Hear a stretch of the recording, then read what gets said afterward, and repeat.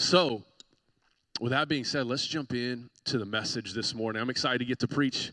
So if you're a first-time guest with us, I'm Pastor Chris. I'm our executive pastor here at Destiny. Pastor Lawrence, our lead pastor, is out doing ministry at another church this morning. So want to be able to jump in right into the message. So if you got something to take notes with, grab your Bibles, grab your notes, and it is going to be a great morning. So I want to talk about what it means to have true fulfillment. Now, how many of you guys realize there's a lot of things in life that we can try to fill ourselves with, right?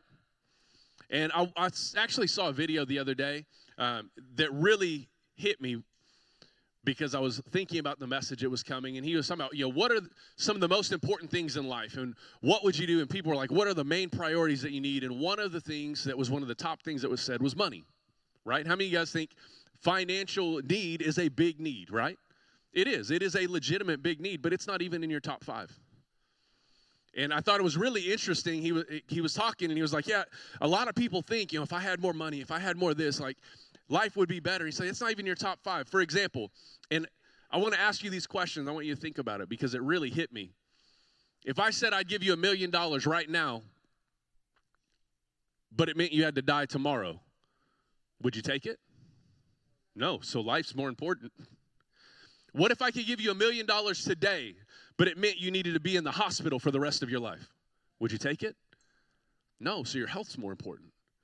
I'd give you $1 million today, but it meant one of your family members had to die. Would you take it?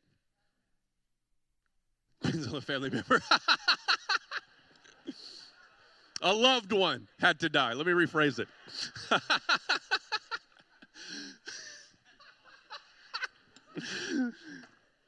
That's amazing. Oh, right? So relationships are more important. We put such a high value on money and things, but the truth of it is, when we compare it to the things that matter most, it pales in comparison. But often the frustration of what we feel like we need at the moment overshadows the true meaning in the life that God's given us. So I want to dive into that a little bit, and this may seem like an odd story for where I'm setting us up, but don't worry, I promise it'll make sense when we get there. If you got your Bibles, turn with me to Acts chapter 9. We're going to read verse 1 through 20. So we're going to go through this chunk of Scripture, and then I'm going to go back and point a couple things out, and we're going to jump in this morning. Now Saul, still breathing threat and murder against the disciples of the Lord, went to the high priest, and he asked for letters from him to the synagogue at Damascus, so that if he found anyone believing the way, both men and women, that he might bring them bound to Jerusalem. As he was traveling, it happened that as he approached Damascus, suddenly a light from heaven flashed around him, and he fell to the ground, and he heard a voice saying, Saul, Saul, why are you persecuting me? And he said, who are you, Lord? And he said, I am Jesus, whom you are persecuting. But get up and enter the city, and it will be told to you what you must do. The men who traveled with him stood speechless, hearing the voice, but seeing no one. And Saul got up from the ground, and though his eyes were open, he could see nothing. And leading him by the hand, they brought him into Damascus, and he was there 3 days without sight, and neither ate nor drank while he was praying. And he saw a vision of a man named Ananias come and lay hands on him so that he might regain his sight. But Ananias answered the Lord. I skipped a whole section there. I am sorry. Never ate or drank. Verse 10. Now there was a disciple in Damascus named Ananias. And the Lord said to him in a vision, Ananias, here I am, Lord. And the Lord said, get up and go to a street called Straight and inquire at the house of Judas for a man from Tarsus named Saul, for he is praying. And he has seen a vision of a man named Ananias coming in, laying hands on him so that he might regain his sight. But Ananias answered, Lord, I have heard about this man, how much harm he did to your saints at Jerusalem. So Ananias, let's skip to verse 17 because I thought this was interesting. So Ananias departed and entered the house. After laying hands on him, he said, Brother Saul, The Lord Jesus, who appeared to you on the road when you were coming, has sent me that you would regain your sight and be filled with the Holy Spirit. And immediately there fell from his eyes something like scales, and he regained his sight, and he got up and was baptized. He took food and was strengthened. Now, for several days he was with the disciples who were in Damascus, and immediately he began proclaiming Jesus in the synagogue. Now, I want to make sure we are all on the same page here. This is talking about Saul, who later in Acts 13 would be known as Paul, who also wrote 2/3 of the New Testament. Now, here's the thing that I want to point out. True fulfillment doesn't come from this unending pursuit of what you think you need to do. It comes from an obedience to God even when it doesn't make sense to you. And I want to make that comparison because a lot of times anybody else in here, you make plans for life and it needs to go this way, and here's how I want my job to go, and here's how I want my life to go, and here's how I want things to look. And then something gets off course and you're like, it's all ruined. God, what am I going to do? Like, it's not going as planned. Anybody ever get there?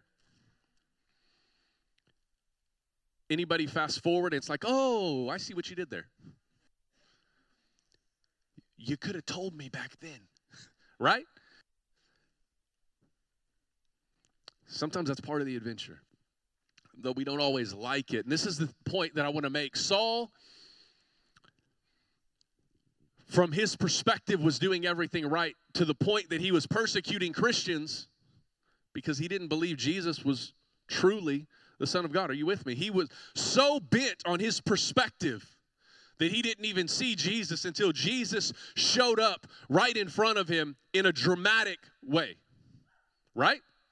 How many of you guys think that's probably going to get your attention? You're on your way somewhere, flashing light, and you're blind for 3 days. I would definitely have my attention. But the person I really want to talk about for a moment isn't Saul. It's Ananias. You've got a guy who loved the Lord, who was a disciple, who was teaching, who was following God, and the Lord says to him in a dream, go to the street called Straight, find this guy, and he's like, hold up, Jesus, I know this guy. He's the guy that kills Christians. Yeah, that's the one. Go to him. And okay, well, what do you want me to do when I go to him? Real simple. This is the guy that kills Christians.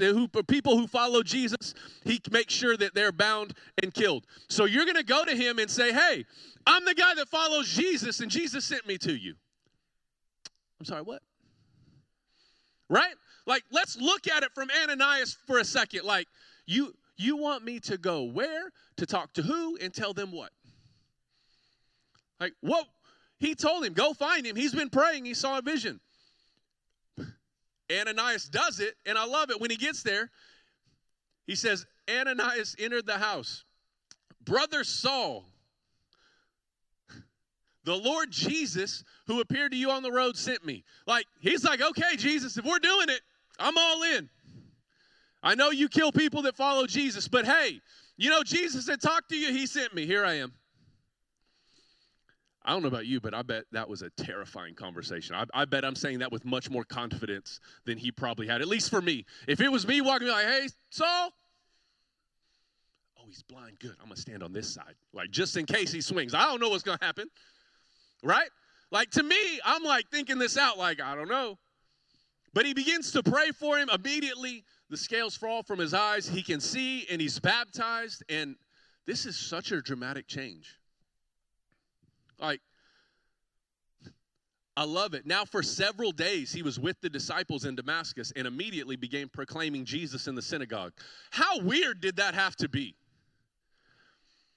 Like, it doesn't talk about the other people, but for a second, let's just think about this. Ananias, go to him. Okay, I'm going to go, but I know who this guy is, right? And we know he was hesitant, right? It says the scales fell off, he was baptized. Now he spent several days with the disciples. Can you imagine Ananias walking Saul into the room with all the other disciples following that? Like, whoa! What's going on?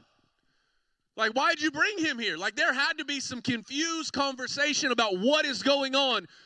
Some of y'all need to follow me. What is going on? Why did you bring that guy in here? Sound familiar? Whoa, whoa, whoa. Why is that person in here? Do you know what they've done? Do you know who they are? See, here's the beauty of it. It doesn't matter who you were, because Jesus defines who you are. And that's the thing. When Saul has this interaction with Jesus, it literally transforms him immediately.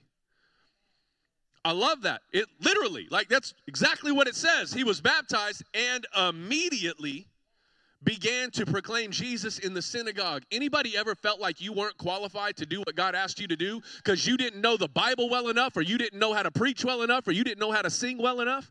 Anybody in the room? He didn't go through a 4-year seminary degree.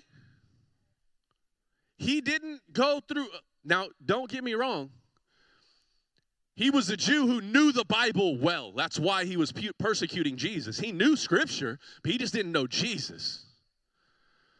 But the moment he knew Jesus, all of a sudden his conversation changed. See, this is the thing.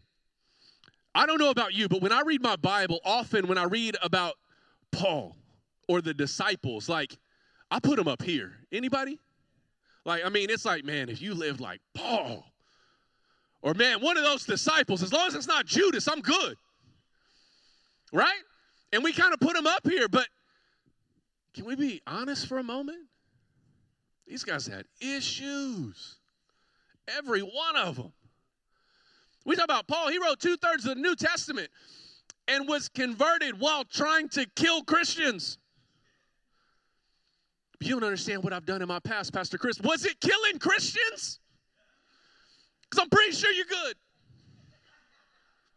Like, think about it for a minute. No, I mean, it was real bad, though. Let's see. Jesus redeemed prostitutes, thieves, even people who were killing Christians. I understand you've done some stuff. We all have. That's the beauty of God's grace, and I love that God chose the people that he chose because it shows that he can use any of us no matter how messed up we are. Like, we put people on a pedestal, and it's like, oh, but they're this. Oh, they were the disciples. Like, they became what we have in our mind as the disciples.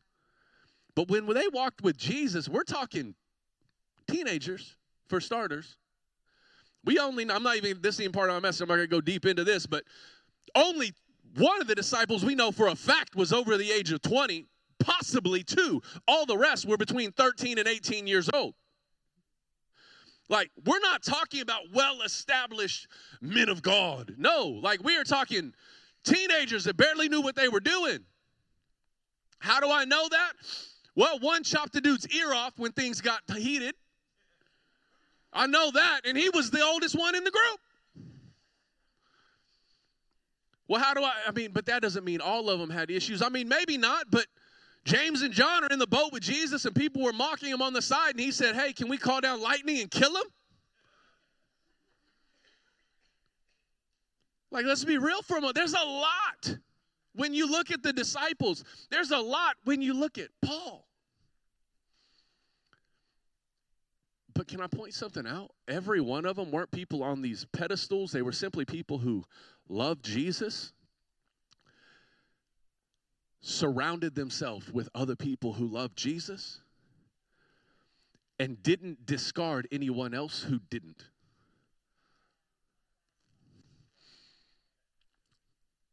Really important.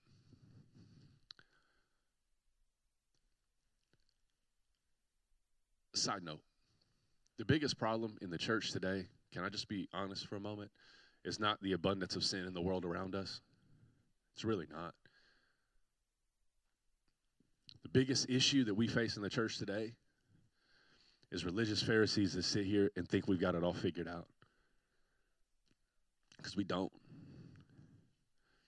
I mean, even look back, well, what about the bad people in the Bible? Like, let's look at it. Jesus wasn't even crucified by the sinners. He was crucified by the religious. Let's get real for a moment. Now, don't get me wrong. Jesus loved sinners. He spent time with sinners, but he surrounded himself with the disciples.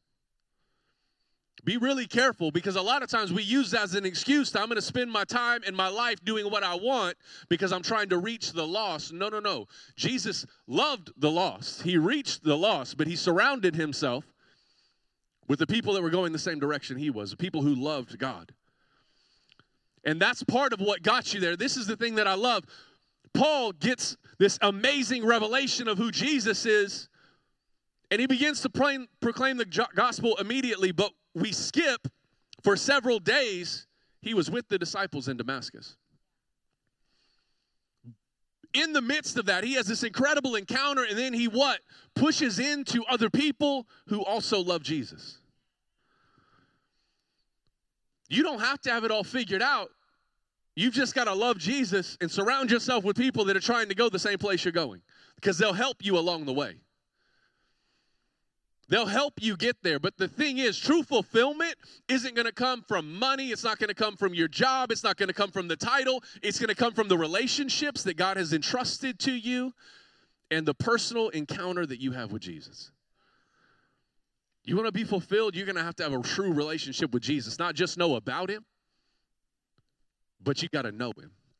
So there's a lot of us that know Scripture, but we don't necessarily know Jesus, and that's a problem. If I can quote Scripture, but I don't know the God of the Scripture,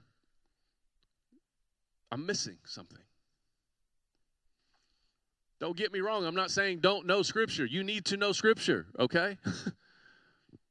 But I'm saying you need a personal relationship with the author.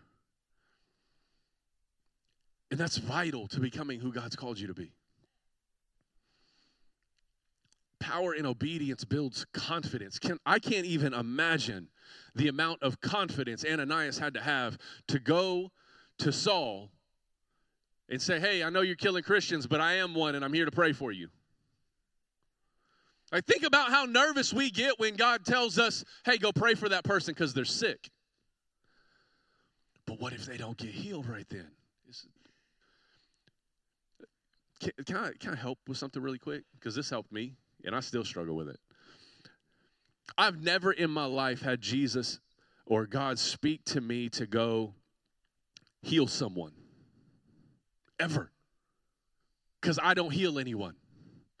I've many times had God speak to me to go pray for someone. Don't confuse your role. What if I pray for them and they don't get healed? My job wasn't to heal them. My job was to pray for them. Let God do his job, and I'll do mine. Like, we got to be really careful, because sometimes we start putting God's job on us, and it keeps us from doing what God's asking you to do. God sent Ananias to pray for Saul, not to go heal his blindness, to go pray for him, and he would be healed. His obedience opened the way for God's power to move. Are you with me? Your obedience simply paves the way. That's it. You didn't do it. You didn't make it happen. We just walked in obedience and allowed God to move in a new way. See, we've got to learn to walk in obedience, and our confidence in God comes from getting in a place of obedience where we get before the Lord and we hear the Lord, and man, God, that terrifies me, but I'm going to do it anyway. Real fulfillment isn't by having your whole life together. It's by simply knowing that no matter what decision I make, I'm going to follow God and I'm going to trust him, and I know that he's got me no matter what that looks like. That doesn't mean it's going to be easy. That doesn't mean it's always going to work out the way you thought it was going to work out. That doesn't mean, can we just step away from what so many people have bought into as the gospel? That doesn't mean you're going to be financially blessed. It doesn't mean that your house is going to get bigger. It doesn't mean everything's going to work out great because you're following Jesus, because the disciples followed Jesus. Most of them were murdered. Well, that was encouraging, Pastor Chris. That's the point. Here's the beauty of it. We don't live in that time. Right now in America, I can go into any grocery store and I can go up and ask somebody to pray for them, and most likely that interaction is going to go pretty well. I'm not going to be drugged to the street, beat, flogged, and killed in this country. Then why are we so scared to tell people about the Jesus that we love and know that can transform people's life when we have the opportunity to do it in a platform, in a way that so many people across this world would and are literally dying for?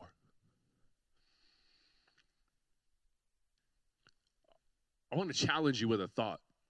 I've referenced it a couple times. Paul wrote 2/3 of the New Testament. We know that. How many of you guys have heard that before? I want to challenge you with something. Do you realize Paul didn't sit down to write 2/3 of the New Testament?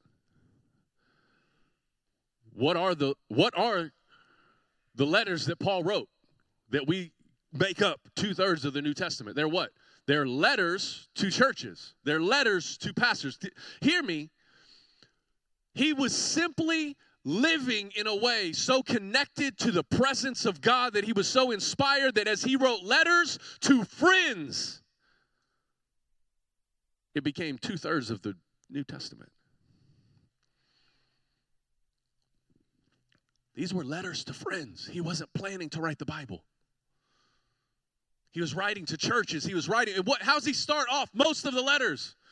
Dear so-and-so, can't wait to see you again. This is a letter to someone he's in relationship with. This is a letter to friends. Here's what I see what's going on. It's a really good rule if you want to look at your relationships and friendships. Let's look at Paul's letters for one. He encourages them. He talks about Jesus, but he also calls out the junk that he sees going on in their life. True relationship's going to call you out at times. True relationship's going to be able to get in your face and say, listen, I love you, but that's messed up. You got to have the hard conversations to truly be who God's called you to be. It's going to take you walking in a place of obedience that's uncomfortable, and it's going to take you having relationships around you that are not just going to tell you you're doing everything right, because can we all be honest? We don't do everything right most of the time.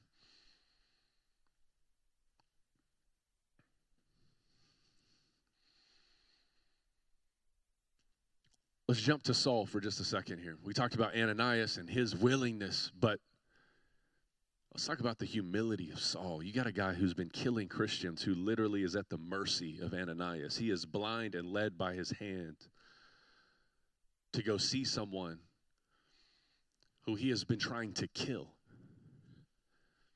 so that God could then empower him to be who he called him to be.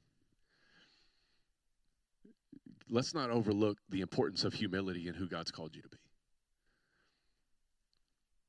Because the humility that Saul carried here was massive. To be able to come to Ananias and, I can't even imagine that conversation on the other side of it. It totally makes sense for Ananias to be like, yeah, but he kills Christians. You want me to talk to him? But then Saul is like, okay, the guys you've been trying to murder are going to come pray for you, and that's how you're going to be healed. He's like, oh, crap. Right? So now my ability to see is based on the people that I've been trying to kill. Great. That's going to go well.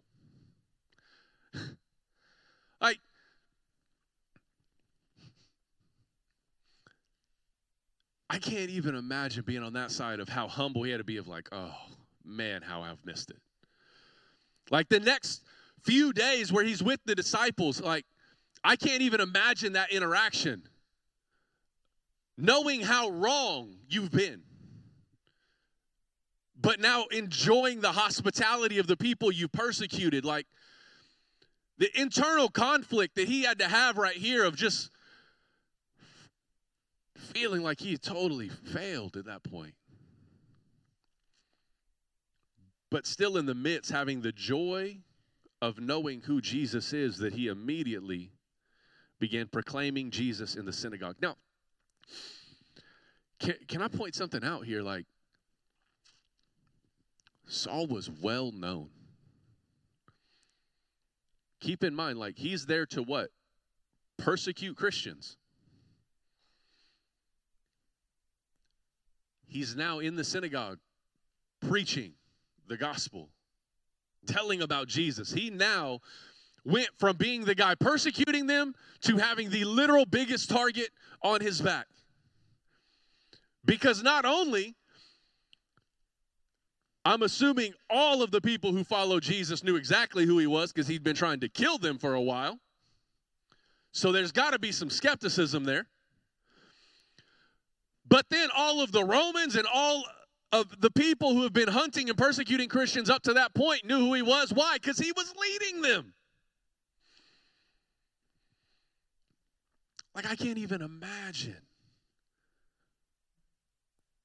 the confidence in Jesus that he had to have to say, look, I may die today, but you don't understand what happened to me yesterday, so I've got to speak out about it today. The beauty in the understanding of how life-transforming that one interaction with Jesus was on the road, that literally knowing firsthand I might die for going into the synagogue and saying Jesus is the way. But I had such a life-changing encounter yesterday that I've got to stand up today and let you know about it. Like, that's how we should live our life. Like,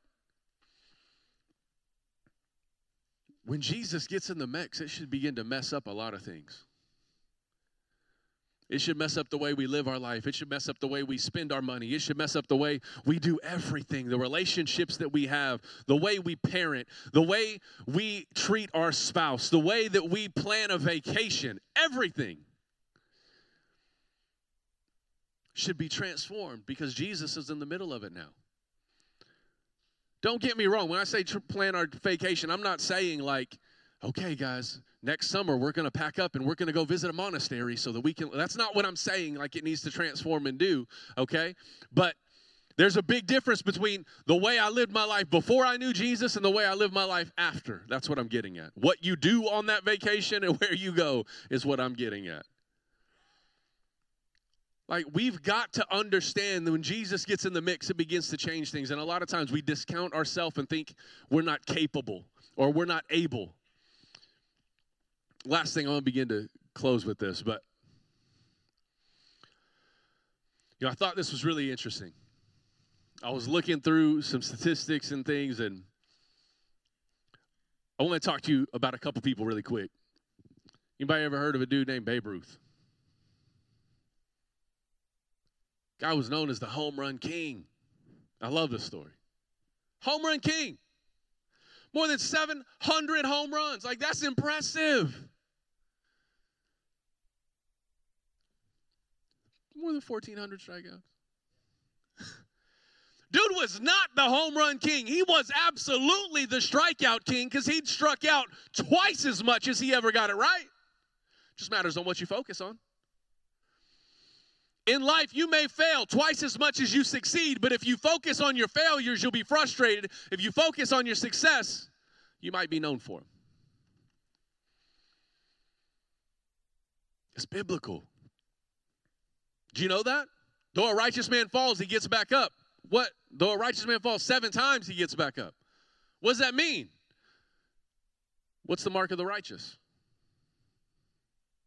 Really important that we get this. What's the mark of the righteous? That they get back up. Not that they never fall. What's the verse say? Though a righteous man falls 7 times, he gets back up. It doesn't say the righteous man never falls. It says when a righteous man falls, he gets up. It's not that you will never fail in life. It's not that you will never miss it. The mark of pursuing Jesus is not that you will never do it wrong. It's that when you do, you will get it up and try to do it right. That's the beauty of it. So I love that. We can look at him and see that, look, dude was known as the home run king because he kept trying, because he kept getting up, and he did it right sometimes. Like, that really is it. The beauty of it, our youngest son, Rowan, played t-ball for a little bit. I remember going to t-ball games and being out there and watching them hit, and it's awesome. You ever watch a little kid play t-ball? It's amazing. Like, they hit it, and they don't even know where they're going. They take off, Lord knows what direction. It may not even be following a line, right? And they get out there, they don't know, like they might touch a base, maybe not. It's beautiful because it is utter chaos. But you know the thing that really struck me?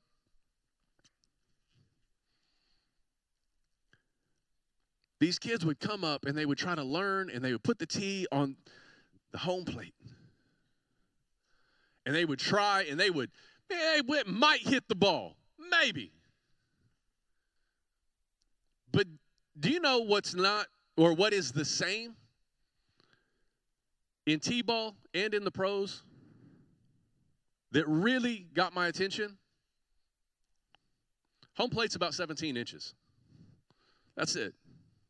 It's the same home plate in T-ball that it is in the pros. The only thing that changes is their ability to play.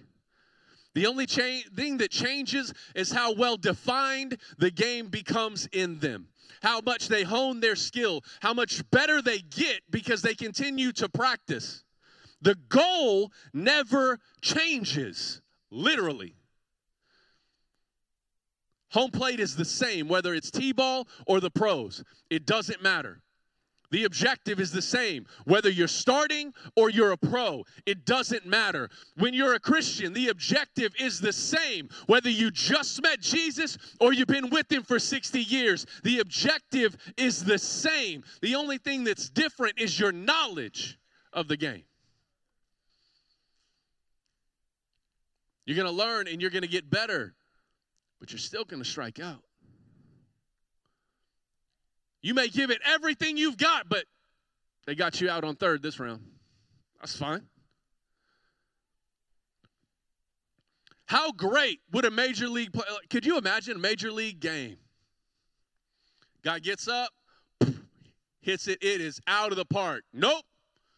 Guy jumps off the back wall, snags it. That's it. I'm done. Walks out of the field, quits, never plays again.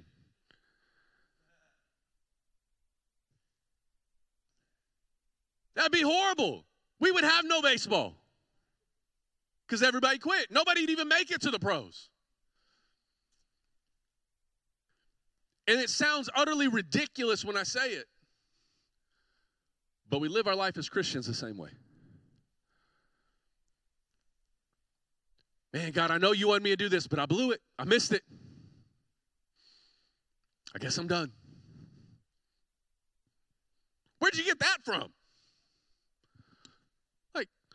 From what? Jesus used the most misfit, broken, messed up people. The band can start to come back up.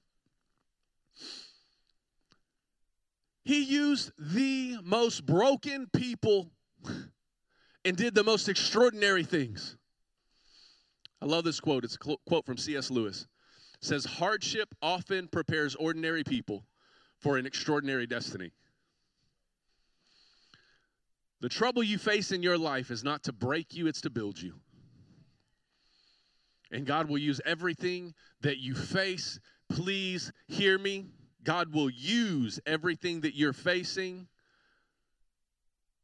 to bring you to a better place. That does not mean that God did whatever is messed up going on in your life right now to make a point. We miss that a lot.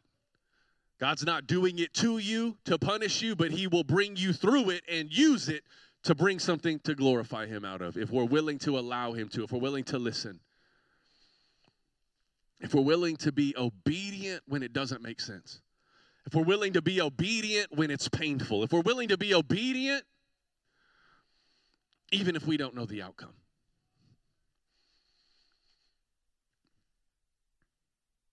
Fulfillment doesn't come from your perfection, it comes from your obedience. It's that simple. If we can simply learn to love Jesus and follow him, then we'll begin to see our lives transform and change on a much deeper level. So here's what I want to ask. If you would, bow your heads and close your eyes.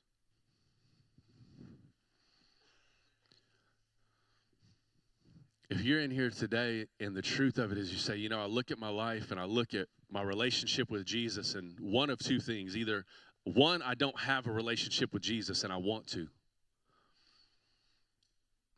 Or two, you know who he is, but you don't truly know him like you wish you did. Then I want you to raise your hand. I want to pray for you this morning. Thank you. Thank you. Anybody else? Thank you. Thank you. Anybody else? Thank you. God, I pray right now for every person of the courage to lift their hand. God, I pray that you would help us to truly know the relationship that you want to have with us, God, that you would draw us in and take us deeper, that we would know you more intimately than we have ever imagined. God, I pray that as we begin to know you, that we would truly allow you to transform every step of our life, each and every day, that we would become more and more like you in everything that we do. God, help us, heal us, forgive us. In Jesus' name, amen. So I want to ask if you guys would all stand to your feet. I want to give you your action point for the week. You know, talking about relationship and the people that God's brought into your path, I want to encourage you. Let's come to the table with somebody this week, exploring a deeper place of worship, making relational effort to know God's heart together. Make it simple, guys. Just get with somebody and talk about Jesus this week. You don't have to overcomplicate it. You don't have to get together and read 3 chapters and interpret the Greek. Just sit down and talk about your love for Jesus. Let him deepen you. You never know what may come out of the conversation. So in that, let's press into a place of worship as we close. If we really want to know him deeper, then the best opportunity is to meet him face to face. So he's here right now. As we conclude, let's press into worship for just a little bit longer.